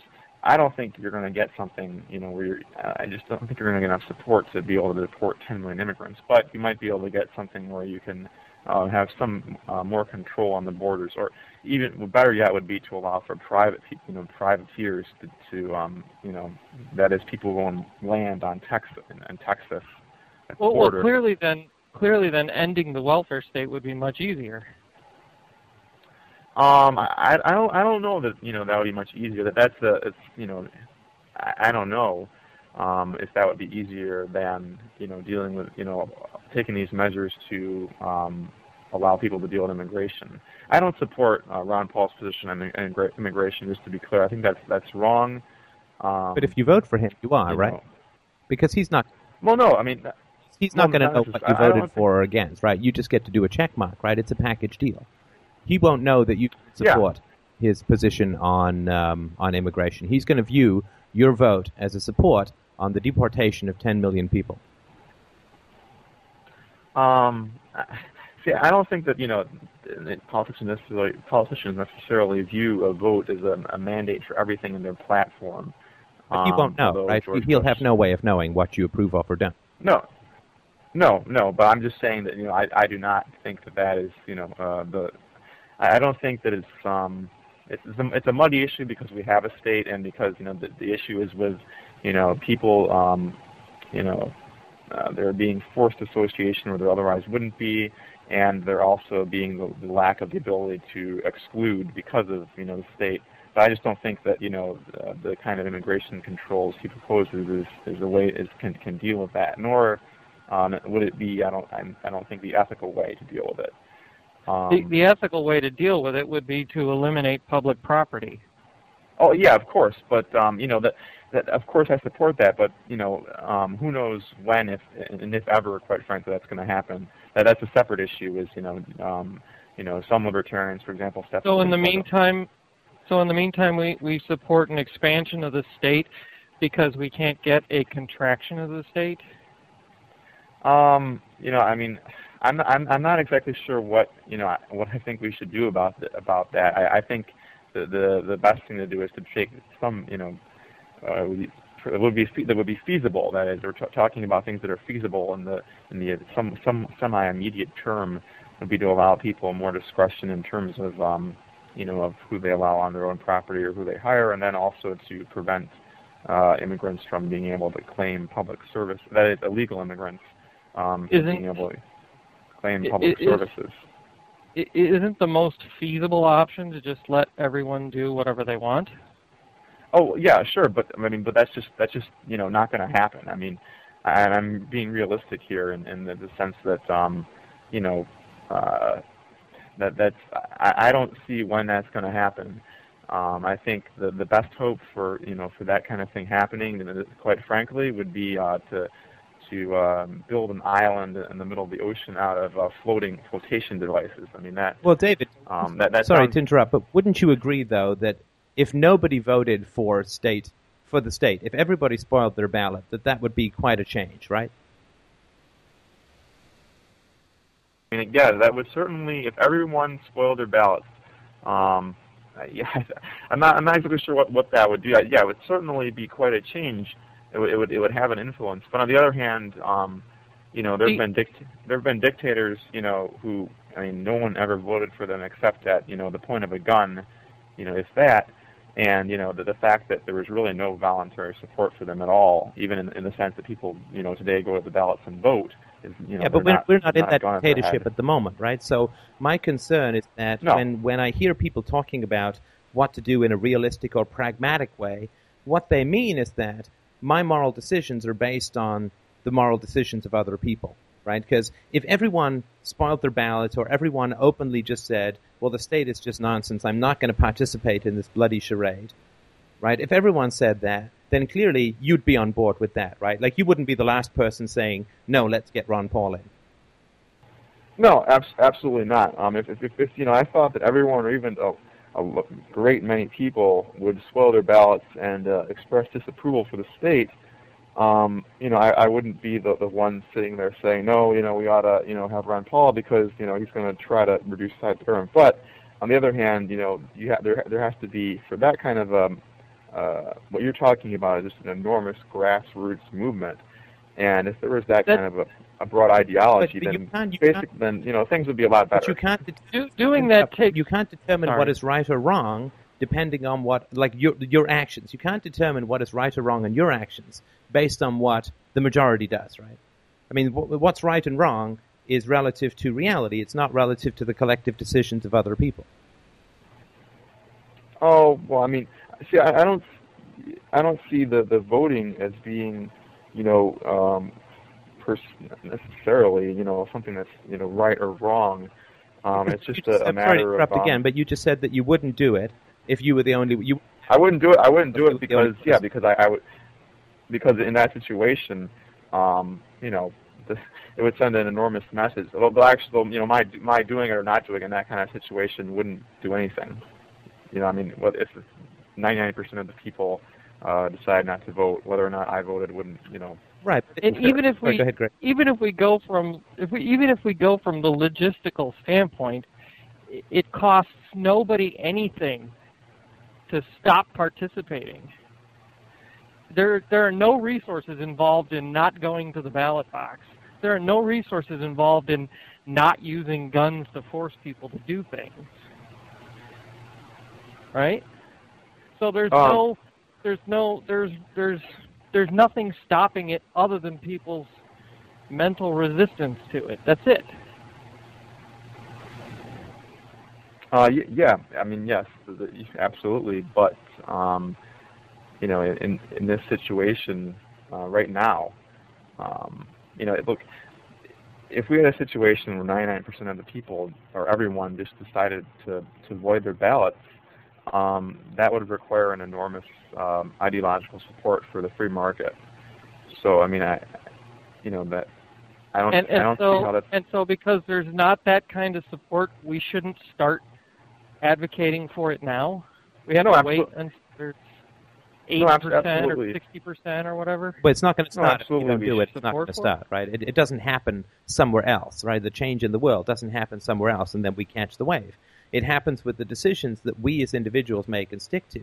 So what I'm concerned about, David, is that you say it's the right thing to spoil your ballot or to resist the political process if a lot of other people are doing it too.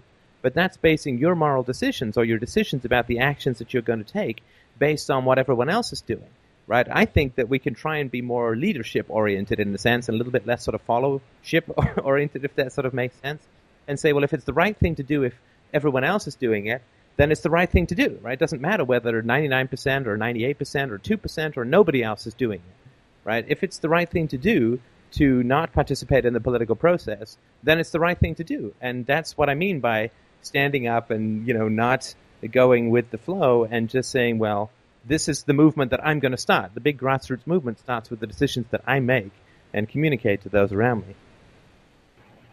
Ethically, I would agree with you if you're talking about beating someone's head in, and 99% of people were doing that, and I say, okay, because everyone else is doing it, I want to beat someone else's head in. What do you think's going to happen when he tries to deport 10 million people, David?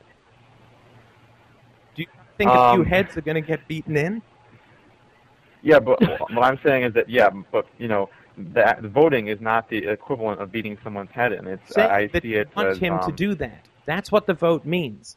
That you approve of him using force to do what he wants, and you hope that it's going to be what you want, but you have no guarantee of it. And for sure, it's not going to be what the 10 million people who fled tyranny and who are working shitty jobs in America, right? They don't want him to come and deport them, right? So you're imposing your will on them. You're supporting the imposition of his will on them through force. And that's just one of many examples, right? So there is head bashing that's going on. That's what the vote leads to. You're marketing and sanctioning. But it's not my fault, that the head bashing is going on. All I'm presented with is that in this situation, maybe my vote has some influence on who gets elected, and maybe the guy that's going to do less head bashing gets elected. No, he's going to do more head bashing, right? I mean, I don't know of anyone else who's talking about deporting 10 million people, but it doesn't matter. Because what if you just took a stand and said, I don't support any head bashing. I oppose head bashing on principle. I don't think that slavery can be reformed. Slavery has to be eliminated. Exactly.